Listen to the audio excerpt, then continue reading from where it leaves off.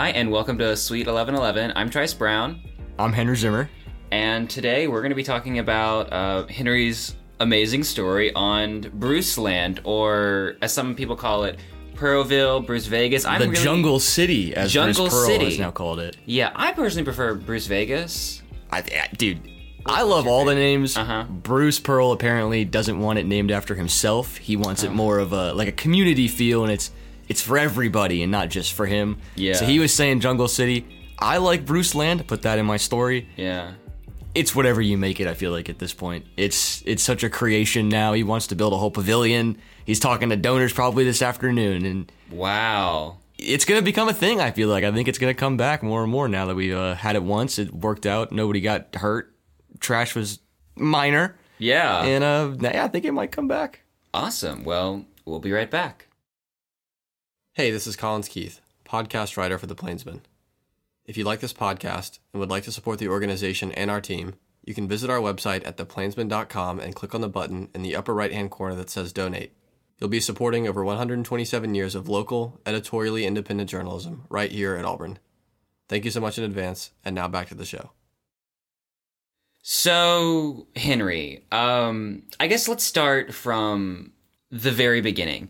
How did you come across this story? Like, when were you out there? When did people start getting out there? So my apartment is across the street from the village. Okay. And at about 10 o'clock, I was walking to my 11 o'clock class. Yeah. And so I have to go through the village and go past the arena. And I knew people were trying to camp out. I kind of thought it was a joke. I really wasn't sure people were actually going to camp out, considering that it was going to be below freezing and raining. Right. So where did you first hear that people were going to camp out? Yeah, so we heard about it kind of throughout the week, and Bruce Pearl talked about it during his midweek press conference. He's like, I heard people are camping out. Like, if they do, we're going to try and get them heaters and whatnot. We're going to try and make sure they're safe and warm and comfortable. Oh, he really encouraged it then. Yeah, he was definitely a big proponent of it. Yeah. But we thought it'd be like 10 crazy kids, the same kids that sit right behind the scores table at regular games, whatever. It's, right. It's a dozen kids. Mm-hmm. So I'm walking to my 10 o'clock class, and there's like 6 or 7 tents set up. So I took a picture, and I was like, dang, like, all right, maybe this is a real thing. Yeah. I go to my 11 o'clock class, go to my 12. I'm done at about 12:45. We got out early, and I'm walking back through the village to go back to my apartment, and there are trucks on the, outside of Chick-fil-A on that little kind of patio green space area. Yeah. With kids throwing off coolers, throwing off tents, going off heating pads. And there's more than, 2 dozen tents out there. And so at that point I was like, whoa, okay, hold on. Yeah. Kids are taking this seriously. They're coming and they're staying. So I'm taking pictures, taking videos, and I'm just hanging out, just kind of watching it. There's people just watching this from all over. You could look into the village dining, and you could see people just sitting inside in the warm because it was cold. Yeah. Just watching this all develop. So I was like, okay, I'll come back in 2 hours. My apartment's right there. Yeah. So I go back, do my homework, eat, take a nap, wake up at 2:33, and come back.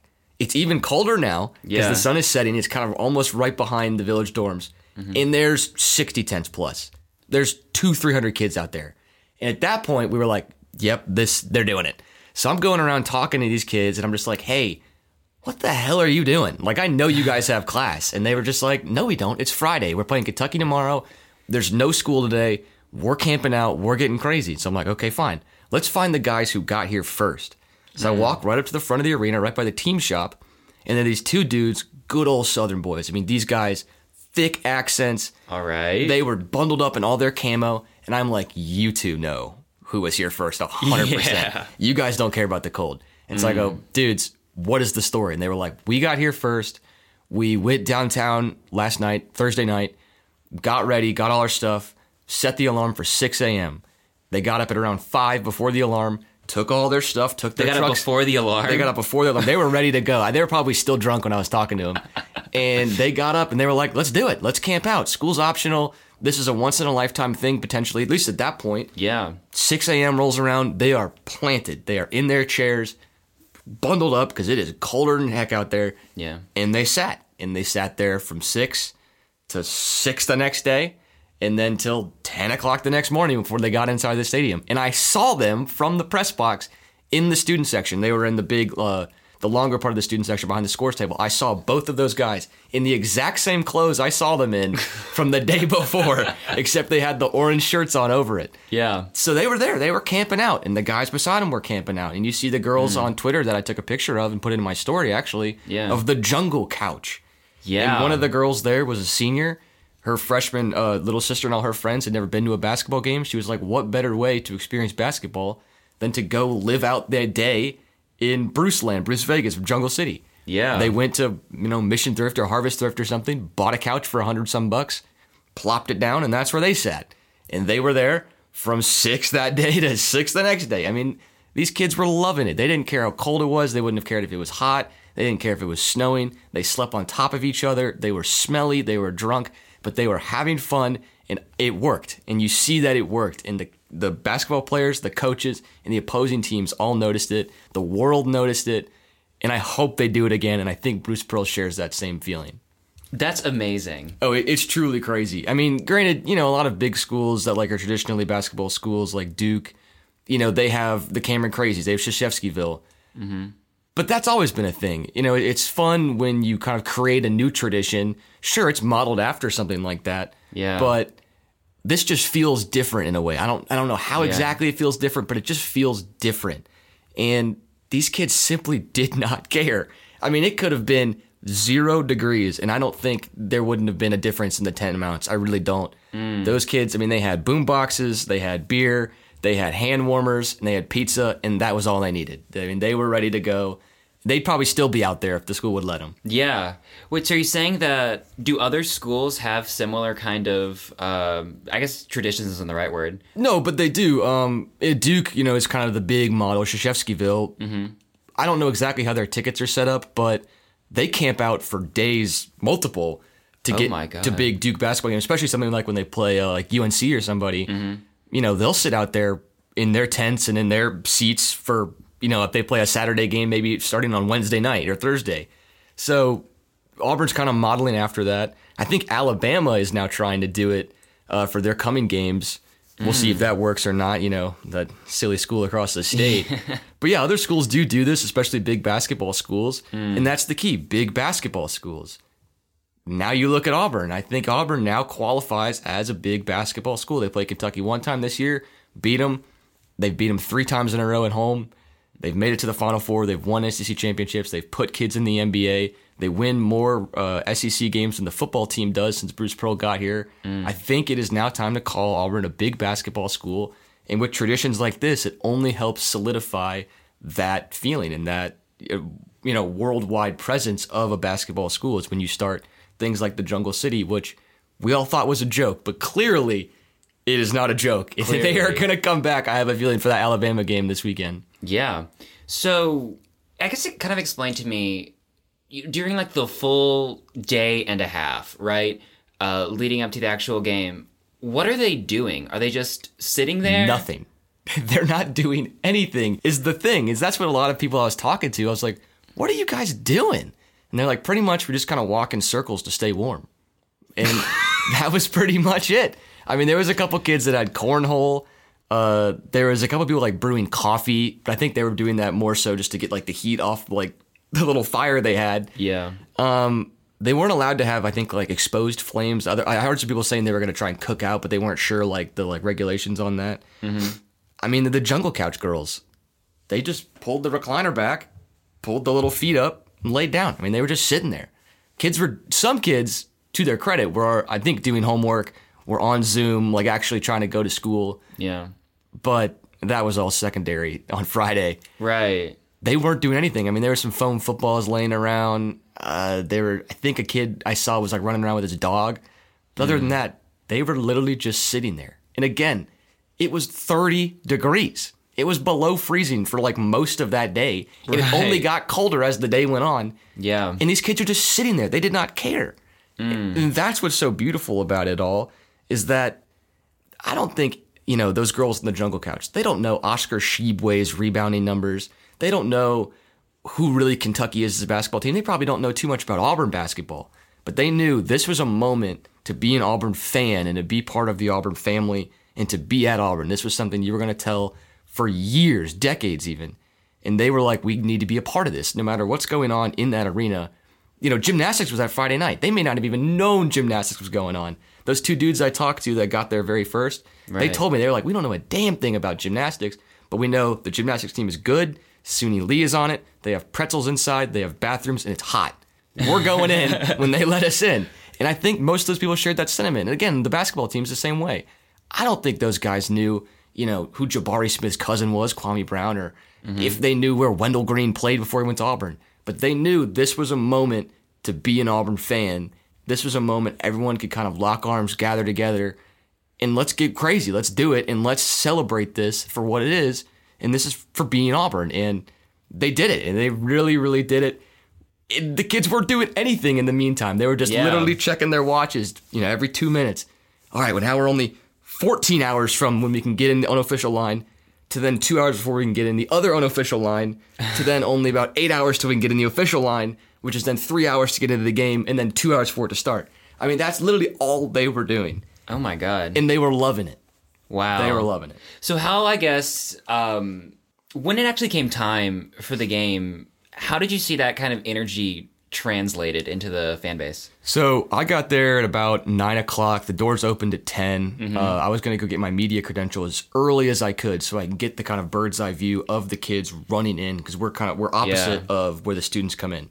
So as soon as 10 hit, it was like bedlam. I mean, they dropped the gates rather. Yeah. And these kids are running, full on sprinting through the little gate, the little ticket counter, down the stairs and in Auburn Arena.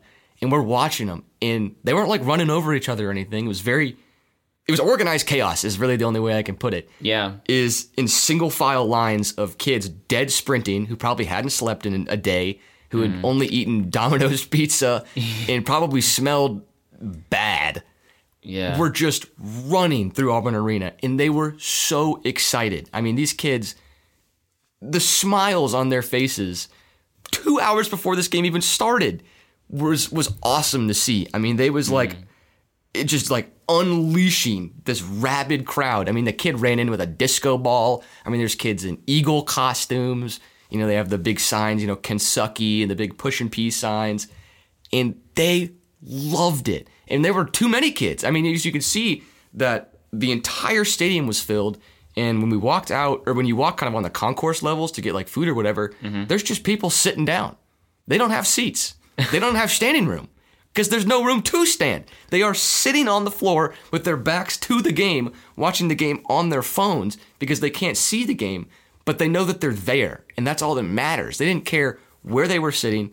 A lot of those kids were the kids that were camping out too. They didn't care where they were as long as they were there. They can say, hey, we were part of the crew that was in Jungle City for 24 hours straight, froze our butts off, and we were in Auburn Arena to watch Auburn, the number 2 team in the country, beat the number 12 team in the country, Kentucky, which they're probably one of the 5 best teams in the country. And then that will most likely should propel Auburn to be the number 1 team in the country for the first time in the history of this school. And those kids were there, sitting on the floor outside of the bathroom in the Chick-fil-A, watching the game on their phones because they can't even see the game, but they were there, those kids were there, and the crowd was impactful. The whole world saw it. CBS loved it. They have been pumping out Auburn media for the past day and a half, and they're going to keep doing it because it's such a wild experience. Everyone says the Jungle is the best place to play, or the hardest place to play, and the best fan base in the country. And it was on full, I cannot emphasize this enough, full display on Saturday. Wow. So I guess how do you think that the energy of the crowd compared to previous games? Yeah, absolutely. Crazier. And I say that because a lot of these kids, well, actually sometimes during commercial breaks, the cameras would zoom around and try and catch kids that weren't paying attention. I mean, they caught kids sleeping. They literally caught kids with their beanies over their eyes, with their heads up against their buddies because they were asleep. Because they were crazy. They were deranged, senile. I mean, they had lost their minds, literally lost their minds. They were probably delusional. Right. And it was rabid. They weren't mean to the Kentucky kids, as far as I know, and as far as I could see and hear. They weren't, being rude and obnoxious to them, which is key. You want that. You do not want to be the fan base that's known as the really ugly, aggressive fan base. No. Yeah. They were just regular kids just screaming. They didn't care what was happening, just screaming at this game. And it was the loudest game I'd ever covered at Auburn. I mean, I've covered, a couple dozen games for the basketball team over the past couple years. That game was the loudest for sure. I've gone on the road louder than that. I've been to regular basketball games at other schools louder than that. I've been to professional basketball games louder than that. Everybody in that press box that was tweeting that game, writing about that game, anybody who was covering that for TV or radio, all agreement on 100% across the board. That was the loudest arena they've ever been to.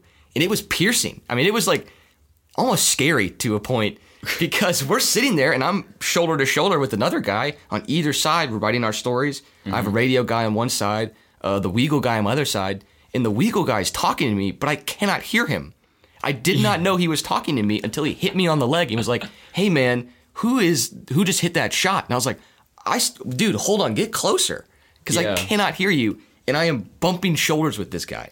So I could only imagine how loud it would have been on the court or behind, the benches or whatever. I don't know how they heard anything. I don't know how the radio guys or the TV guys on the scores table ever got anything to say off because it was so loud and so crazy, so aggressive. And if Auburn does that for every game, I know that's unlikely. It's a tall task, but if Auburn does that for every game, they may never lose in Auburn Arena again because that crowd noise is impactful. It's important.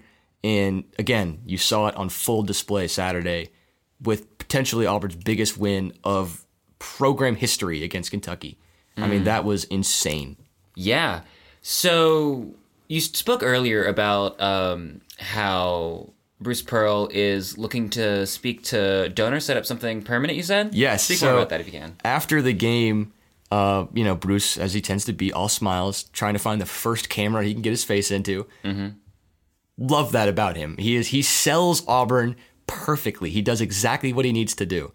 And so we're talking to him after the game, and somebody asked him, they were like, you said you wanted to call it Jungle City. What was that all about? And he goes, well, it's not about me. I'm just a guy. I'm just a 62-year-old dude who coaches basketball, and I happen to coach at Auburn, and I happen to have kind of created this monster. And he goes, it's not about me, though. It's about the kids that are on the team. It's about the kids that have played before. It's about the kids that will play after them. It's about the team. Jungle City. This is about the jungle. And so they were asking him, like, do you like this? Like, what are you thinking about this? And he goes, yeah, I really like this. I think we can handle it better going forward, which is then insinuating going forward. Oh, so we're doing this again. Yeah. And he's like, I want these kids to have heaters. I want them to have more food supply. And if we're going to keep doing this, and he's like, I don't see why we shouldn't. Yeah. Let's see if we can't make like a pavilion to this. Let's make a memorial to this. Let's, see if we kind of can't revitalize that little area outside of Auburn Arena. I don't know if it has a name or anything, but those steps outside of Aubie Hall that kind of lead to that just patch of dead space. Yeah. If we can't make a pavilion there or something, or do something with it to then kind of memorialize Jungle City. And he's like, I am sure I could get on the phone with some people after this game when I'm on my way home and call up some friends and be like, hey, would you front some money for this? And he's like, I am certain that they would put some money towards it because, again, you saw what it did. You saw what it created, how important it was. And I think, Bruce is no dummy. He's a salesman for Auburn. And again, having that type of thing only helps him, which only helps the basketball team, which only helps the school, which then helps the football team, which then helps the basketball team, which then helps him. It all works together. It's all cohesive. Yeah. It only benefits everybody. And he understands that. He wants that. And there's talks every once in a while about him going to another school or whatever, He's on another team's short list to try and get him out of Auburn. Why would he leave? Why would you build all this to then leave? What is better than this? What could you possibly do that is better than this? And I don't think there is anything. There's no other job in sports that's like this, especially for somebody like him, especially for a guy who's so open and so out there, and he loves the media, and he loves the students, he loves the fans. He loves this. He lives this. He'd be out there right now shirtless if they'd let him. Right. He is enamored with it, and the students and the fans are enamored with him. So I think a creation of some sort of, I don't know what it will be, some pavilion, quote unquote, if you will be in the works potentially over this summer. I really think that if Auburn does this once or twice going forward for the rest of this season, and who knows, if they win some big games in March, it may come sooner than we think. So I think there's a real life possibility that some sort of, quote Jungle City Pavilion will be out there in the Village. I really do. Yeah. It's almost like we're kind of witnessing the beginning of like a new Auburn tradition. It is. We're watching history unfold. We are literally a part of history as we go to Auburn. You know, we haven't won like a football national championship. We haven't won a basketball national championship. Right. But these are the things you do to then put yourself in a position to win those type of things. Yeah. You know, kids across the nation see this. You know, 17-year-old kids that are trying to decide where they want to go to college, you know, they have Auburn and another school, and you look at things like how deranged and how in love Auburn fans are with basketball right now, and you're like, that probably outweighs another school. Yeah. And again, it's only beneficial to Auburn to have this type of thing be a thing. It's only good for the school, which is then good for everything. So we are literally a part of history. Who knows where it'll go from here? Because it is completely out in the open, and only time will tell. Well, thank you, Henry. Thank you for so your much. Amazing story. Thank you. Everything. What an insane moment. It was a whirlwind weekend, but it is definitely one I will not forget, probably ever. Yeah, that's awesome. Well, from the Auburn Plainsman, this has been Sweet 1111. I'm Trice Brown. I'm Henry Zimmer. And we will see you next week.